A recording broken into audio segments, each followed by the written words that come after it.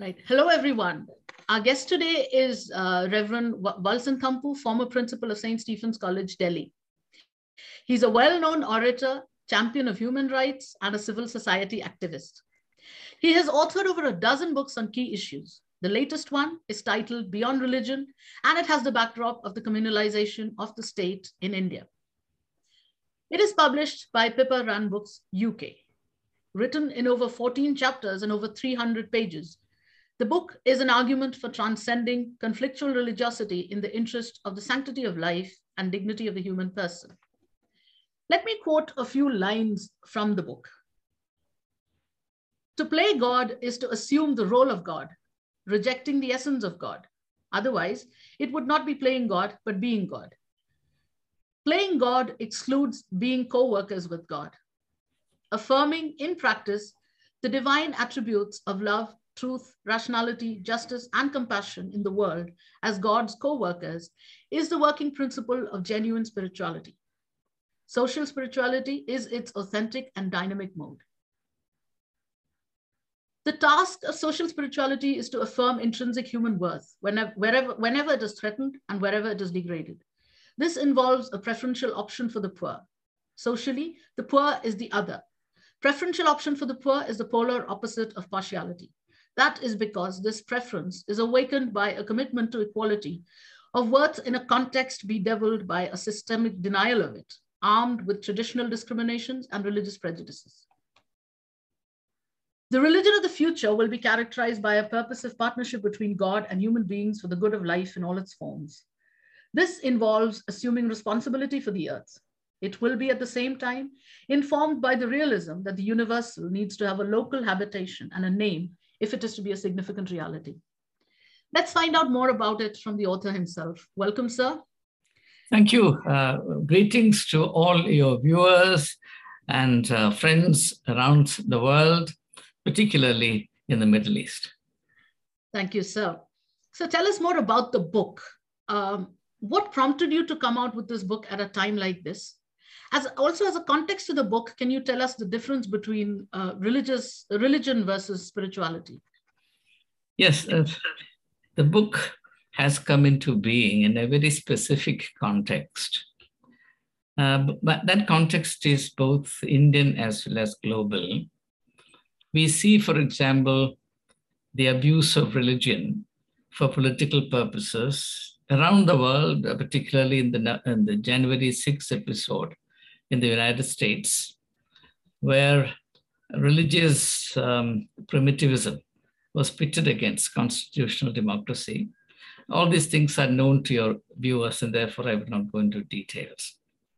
Now, I find myself today, particularly as I live and work in the Indian context, burdened with a very special sense of responsibility to read the signs of the times. I believe that in India, we are going through worrisome times. At the same time, what makes it all the more worrisome is the fact that there is a general consensus, general conspiracy, if I may put it that way, to look the other way. And I consider this as an important aspect of general decay, that a people as a whole somehow come into an unwritten agreement to read reality as it is not. When evident signs that should worry people stare them in the face, they look the other way and pretend that everything is hunky-dory, and that somehow the end of it all will be a happy product.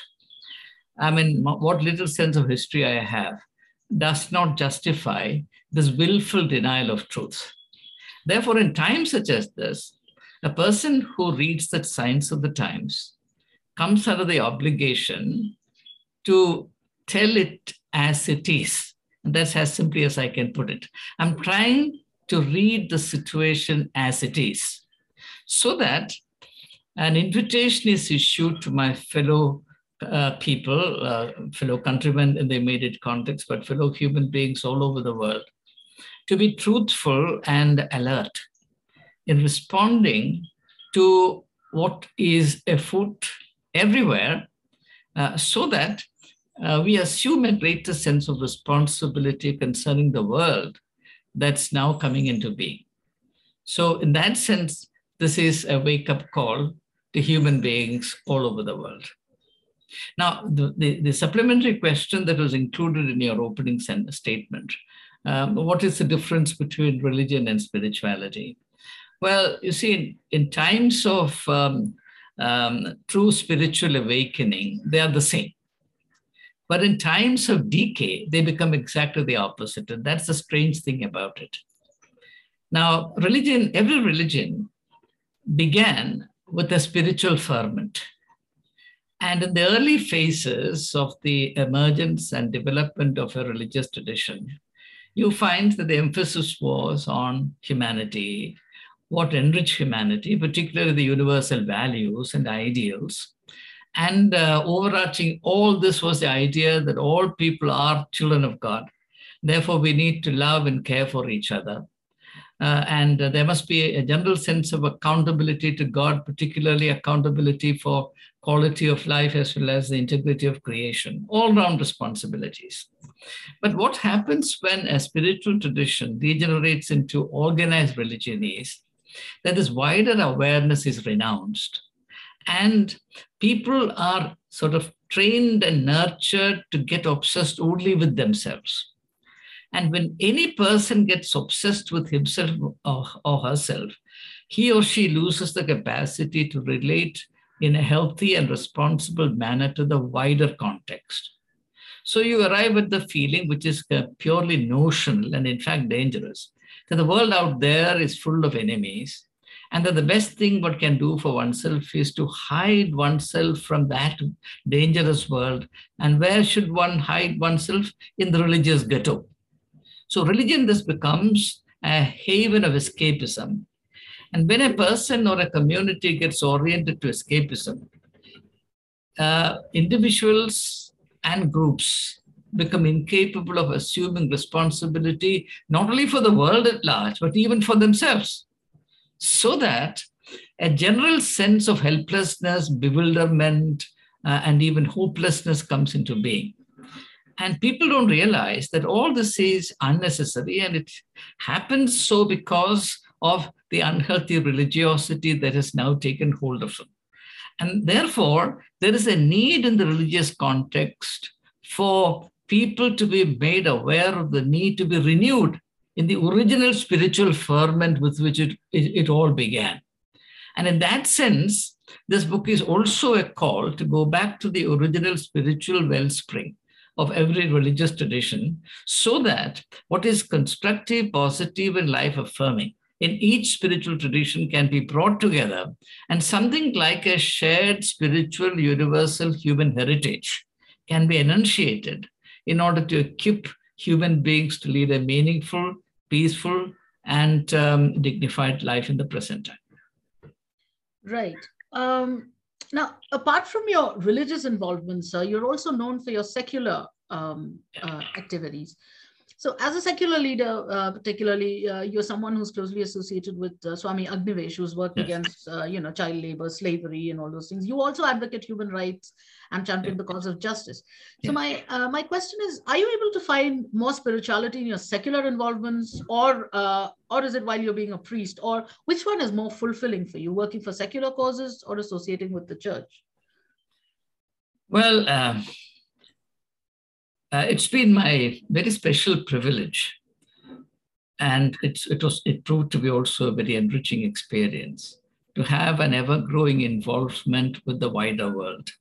Usually, it is customary for priests to stay confined to their religious constituencies, but also because I was active in the field of higher education, and I had some identity of being a public speaker, etc., a general thinker.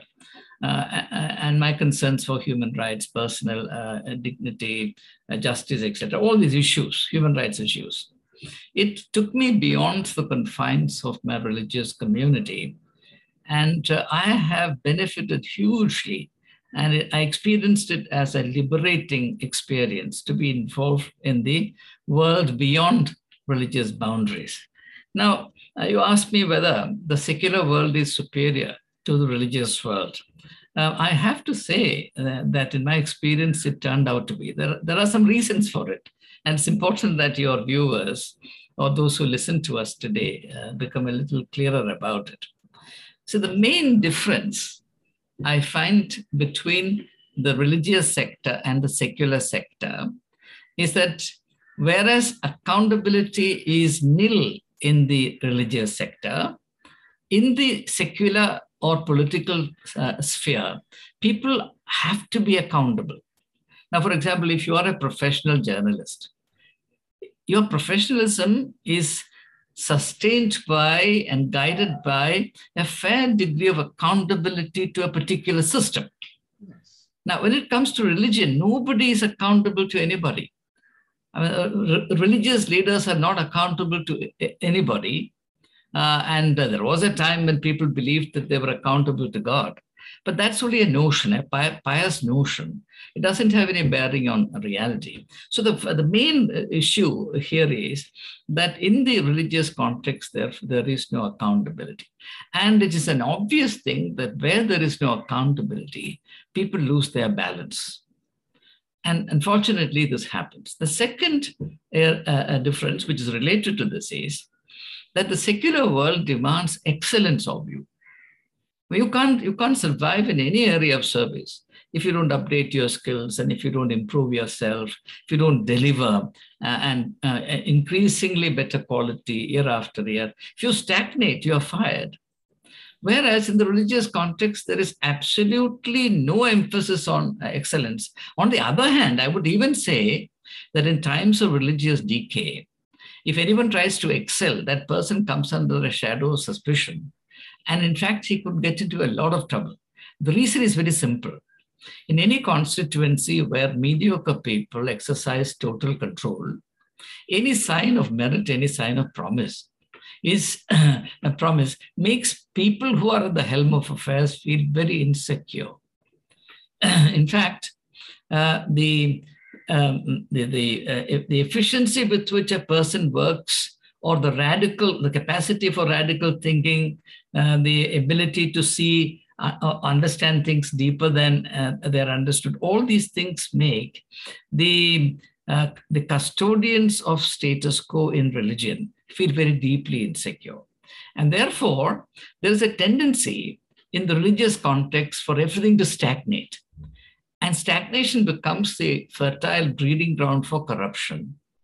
And all these things take a toll on human stature. So a wide gulf opens up between the religious world and the secular world. And in this context, I have to admit, though a priest, I have to admit that it's far easier to work with dignity and freedom in the secular context than in the religious context, where one has to hold oneself in absolute and mindless subjection to the so-called religious authority who demand utter conformity, mindless conformity to their own dictates. And these dictates may have been inherited from generation to generation without any attempt to adapt them to the changing contours and contexts of time. So therefore, the tendency to perpetuate what has actually become irrelevant in the changing contours of time, the changing processes of time, becomes the sole religious merit. And this becomes very oppressive. Yes, I have to agree with you that it is, as of now, far easier and more dignified and rewarding to work, if you're a talented person, a creative person, in the non-religious sector than within established religions. Absolutely. Which brings us to another connected aspect. I mean, religious leaders nowadays are more interested in material pursuits. They're more keen on wealth creation, so to say. Whereas you find business leaders infusing more spirituality into their day-to-day activities. That's right. Isn't there a dichotomy here? What do you think of that? No, the dichotomy is only in appearance.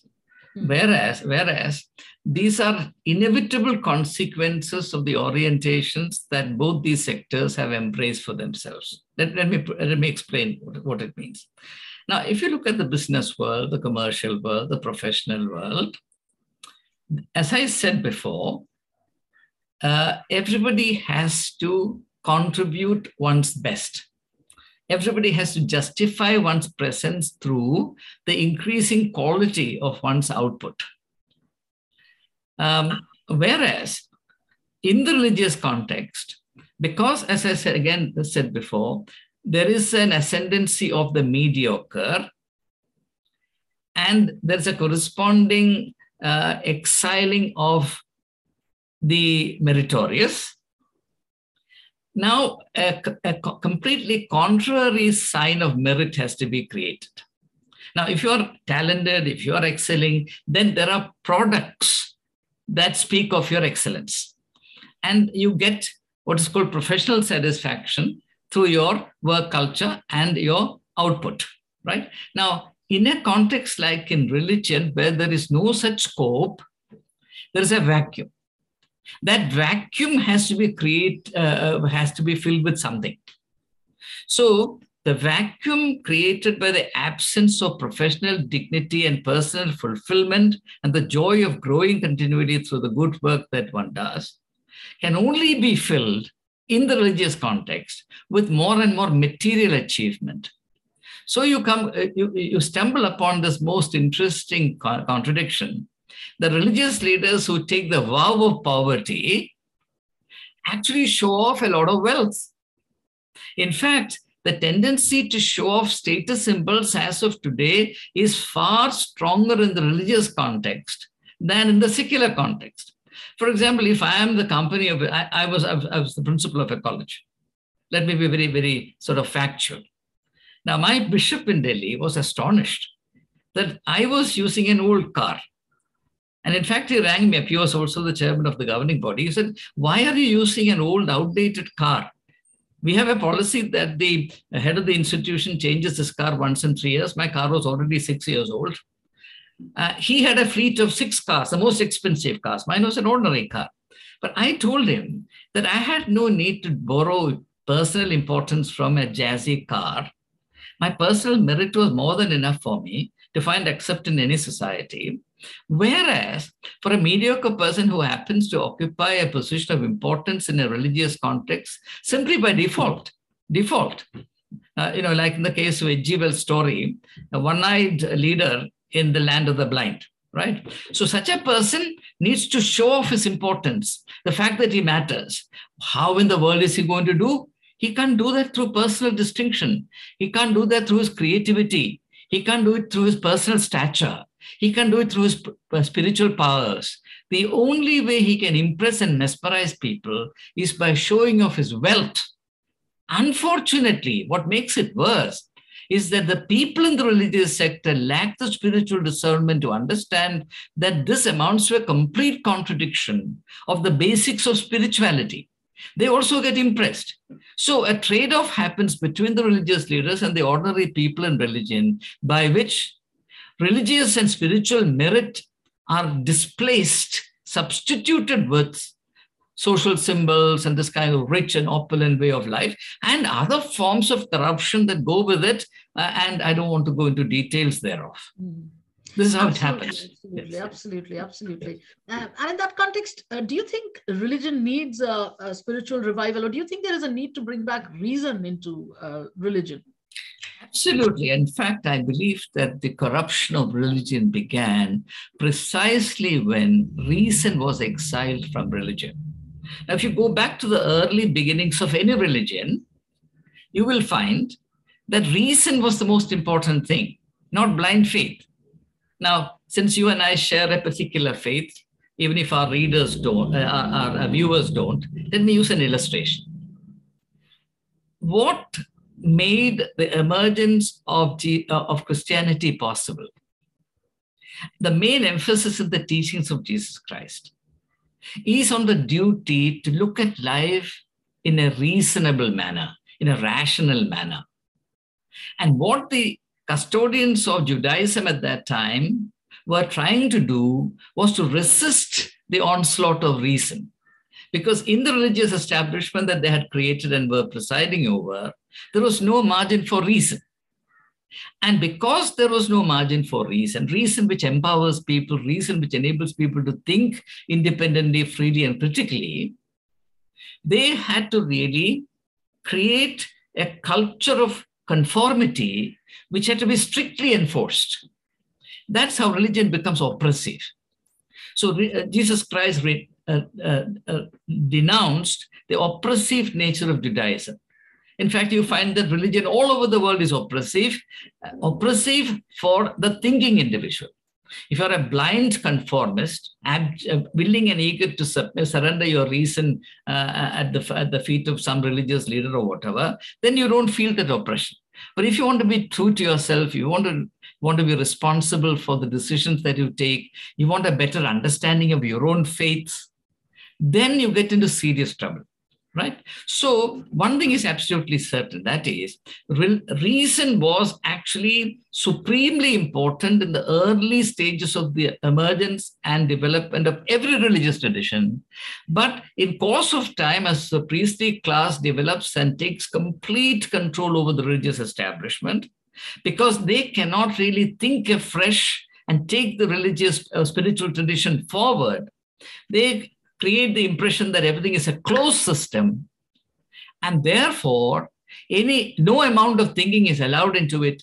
If you think individually, it becomes heretical. Heresies destroy this beautiful thing called faith, and therefore reason becomes an enemy.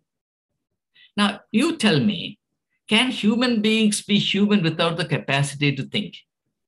We are supposed to be Homo sapiens. Right? What does it mean? Homo sapiens means animals that have the capacity to think. Can you imagine religion which is founded for the ennoblement of the human species coming to an absolute self-contradiction in which it is a crime to think rationally? That's a kind of utter degradation that has penetrated into this sacred sanctorum of human destiny because of the ascendancy of mediocre priesthood and the tyranny of priestcraft. And therefore, the urgent need of our times is to liberate people from the tyranny of priestcraft and priestly domination. And that was what Jesus was doing.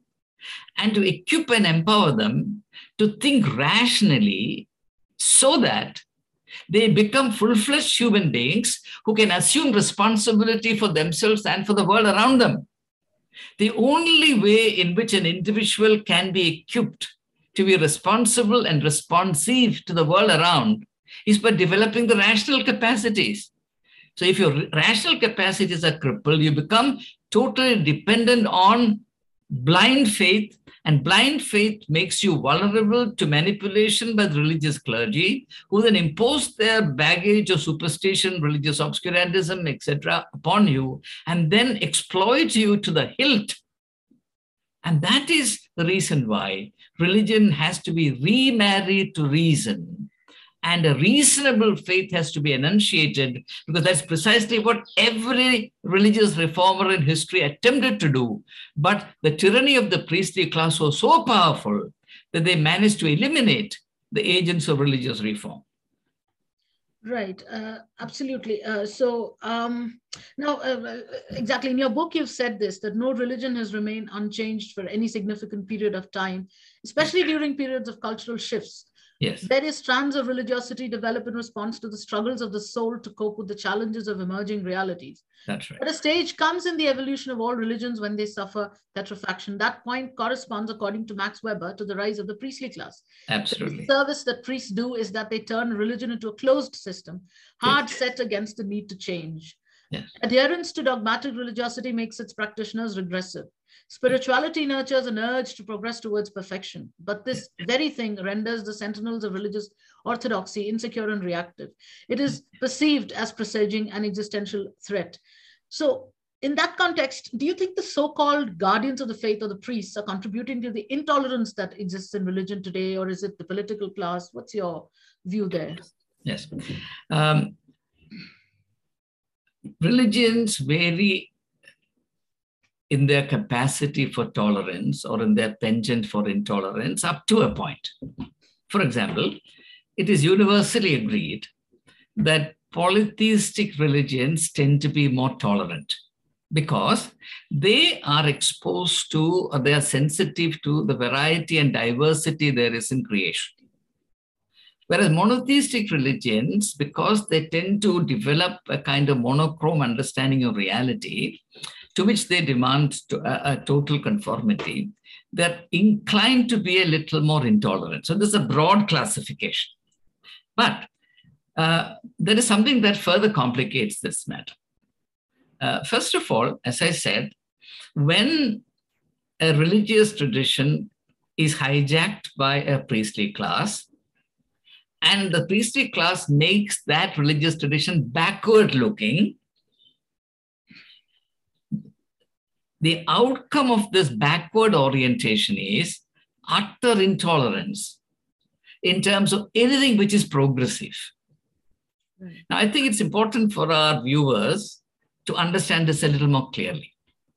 Now, all of us have to live. Our contexts today are different from the context in which our religious tradition was formed, say, 2,000 years ago, 3,000 years ago, 5,000 years ago, right? Now, even a school child knows that in order to live effectively and meaningfully, one must develop the skill, the understanding, and the ability to relate to one's life context, right? Now, the most absurd thing in religion is, this backward-looking religion is, well, you don't have to develop any understanding of your present predicament. All you have to do is repose your faith blindly in a set of dogmas that we have evolved for you. By the way, no dogma is based on scriptures. One of the most important things everybody must know is that dogmas are the creation of the priestly class. Every ritual is the invention of a priestly class. Every superstition is the creation of a priestly class. And the common purpose of all these things is to control and manipulate the people and keep them under subjection. So the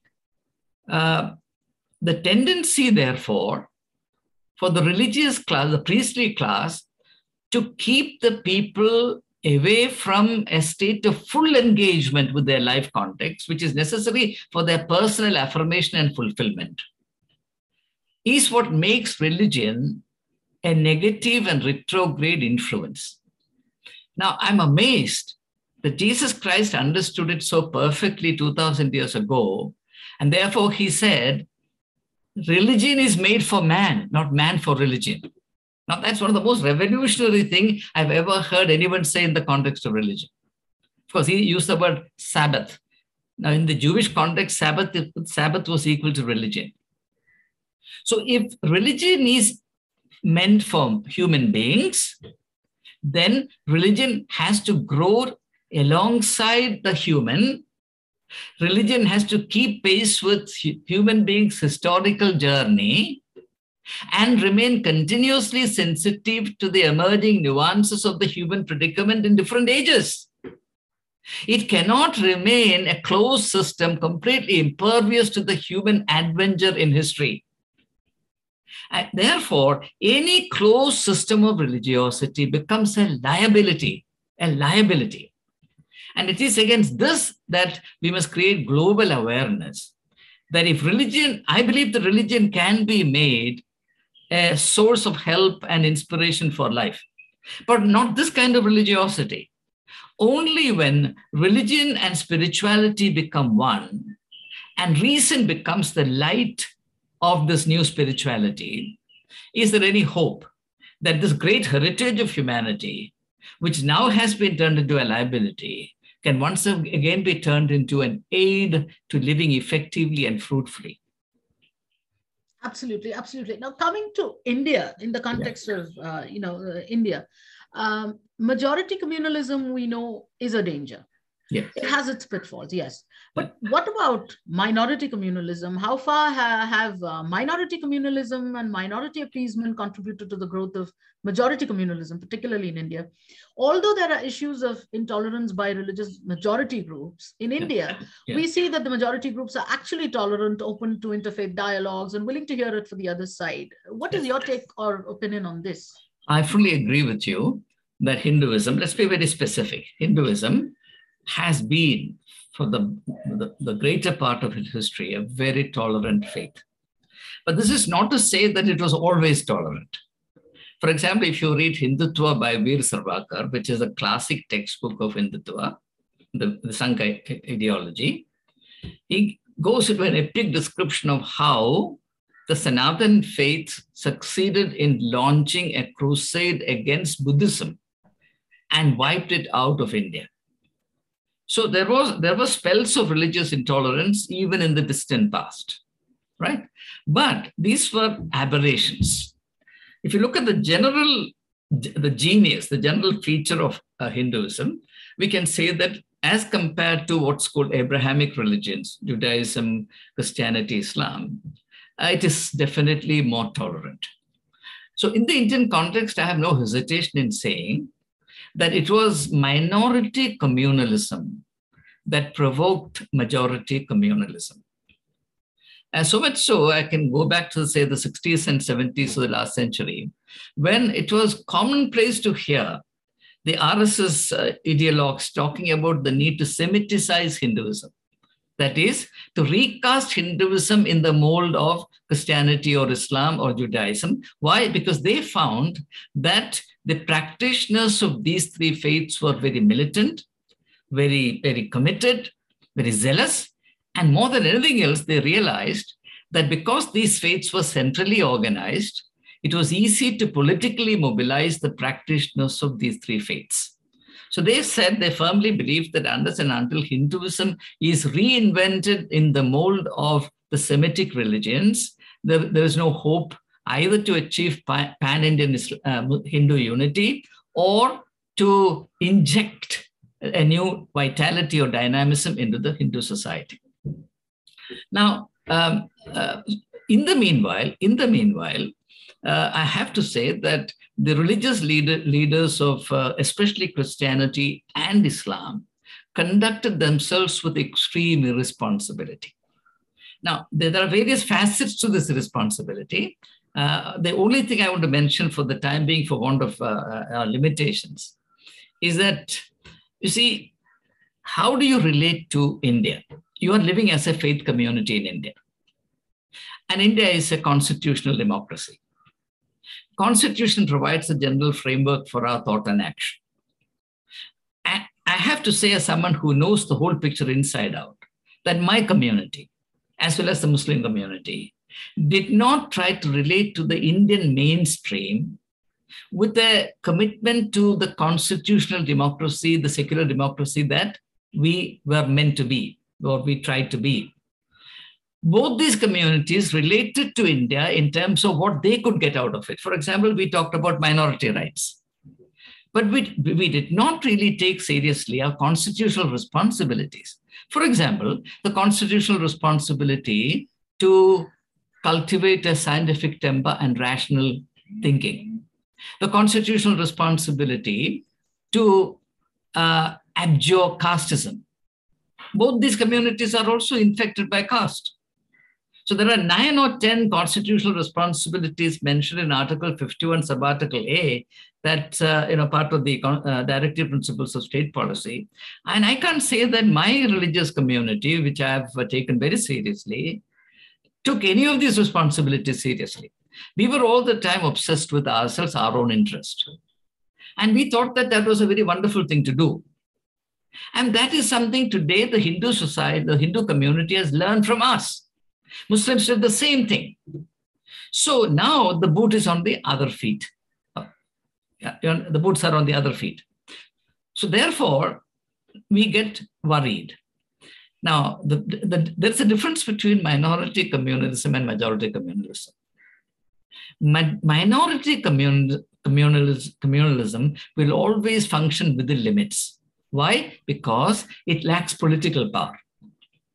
Whereas majority communalism is in a position to equip itself very dangerously with political power. So that today it is inaccurate to talk about majority communalism. I would say that we should talk about majority communal self-assertion. And when the majority community wants to assert itself over others, what happens? The unfortunate consequence is a faith develops in the efficacy of violence. So today, there is an unprecedented faith in the justice or justness and efficacy of violence. which means that the old faith in the arguments, dialogue, persuasion, liberal culture, tolerance, everything goes out.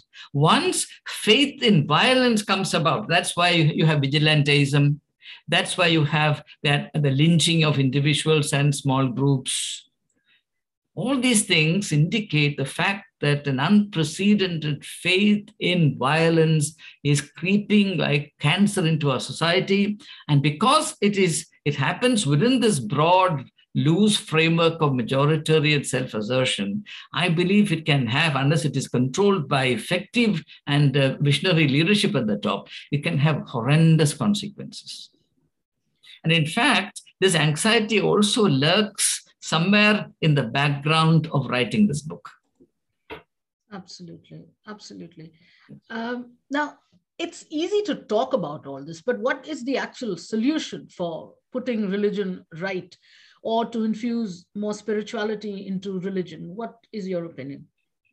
For about 40 years, I thought I could function within my religion and try to reform it. I thought I could create a new awareness within my community. And I have to say that I worked very hard for it. But as years passed, and in fact, as decades passed, it became absolutely clear to me that it is impossible to reform a religion from within. And then I looked into the history of religious reform and found that there is really no example in history, absolutely no example in history, of a religion having been reformed. For example, Jesus tried to reform Judaism. What happened? He was crucified. And another religion had to come into being. Judaism was not reformed. Okay? Now, Luther. Luther tried to reform the church that existed then, the Catholic Church, right? What happened? He was cast out. And instead of Catholicism being reformed, Protestantism came into being. Catholicism stayed exactly like it was. Buddhism was a reform movement within Hinduism. Buddha was an eminent example of an attempt to bring rational thought into religiosity and the emphasis on the need to engage with worldly realities. And he had his own understanding of it. He did not succeed. For example, he wanted to reform Hinduism of animal sacrifice. He said, look, God is compassionate. And you're trying to worship God through animal service, which is an act of cruelty. How can the God of compassion be honored through cruelty? Now, it's very simple logic. But what was the result? Buddhism got stigmatized as an enemy of Hinduism, and it was eliminated from the land of its birth. So take it any way you like, go to any example in history, you find that my observation is absolutely right. It is impossible to reform religion. Once religion acquires an orientation to covetousness and corruption, it is impossible to reform that religion. Therefore, where do we go and what can we do about it? I believe that now individuals will have to assume responsibility for themselves. Paradoxically, I believe it's a good thing that religions have become so corrupt. And I'm also grateful that COVID has come, because COVID has effected a delinking between individuals and religious establishments. Now, for 2 years, people have not been attending formal worship in places of religion. And through this COVID-enforced separation between religious establishment and the life of individuals, people in their millions all over the world have made a significant discovery. The discovery is that this huge, gigantic religious establishment that they have been financing is actually irrelevant to their day-to-day life, to their life struggles, their needs, etc. So I think an unprecedented opportunity has now come into being, and that is to equip individuals to assume responsibility for themselves. No religious establishment is going to take care of you. Religious establishments will only exist for themselves. Now, people went through a lot of suffering, a lot of trauma in the last 2 years. You think of a single religious establishment in any religion anywhere in the world, responding with compassion, sensitivity, and responsibility towards the suffering of individuals and groups. You can't think of a single instance. I can challenge anybody to prove me wrong. Therefore, it is now crystal clear to me, and I'm sure increasingly this will become clear to people all over the world, that the time has come for people to assume responsibility for themselves. The good thing is that they can, because everything needed to take care of yourself is already available to you. You don't need a very dramatic special revelation. You don't need the appearance of special and dramatic prophets and saviors. Everything needed for your leading as responsible, meaningful, spiritually enlightened, God-oriented life is there. For God's sake, try to investigate, explore your own spiritual traditions, go back to the truth, go back to the essence of your own spiritual traditions, then grow in the understanding of it, practice it. And through the practicing of these religious values and ideals, you will find that you experience a personal transformation. The quality of your life changes dramatically. Your personal stature becomes something unprecedented, and you become a blessing in the life of many people. And that is what I call spiritual enlightenment. That's what I call heaven upon this earth. And unfortunately, all this obscurantist, superstitious, priest-dominated religiosity has only shut our eyes to these glorious prospects. Now is the time. An unprecedented opportunity has come knocking at our gates for us to begin a new chapter in our spiritual journey through history. And I believe that people all over the world will wake up to it. And I pray that the small contribution that I have made in order to make people aware of this possibility will reach the different segments of people, different corners in the world, and will create the due awareness, which would then lead to a new beginning in human history. And this is my great hope. Absolutely. Sir, I'd love to discuss more. There's so much we haven't spoken about, but we are running out of time. I hope we can come together to discuss the book in more detail sometime. Yeah, I'll be very happy to do that. I'll be very happy to do that. Yeah. And I want to conclude by conveying my great appreciation for you. And beyond that, I wish all of our viewers a very happy, meaningful, and blessed 2022. And I hope that 2022 would be, for everyone, a year of new beginnings. Absolutely. Thank you very much for taking the time for this chat, sir. Wish you all the very best in your future endeavors. Have a great day and a lovely 2022. Thank you. Thank you so much for making it possible. Thank you.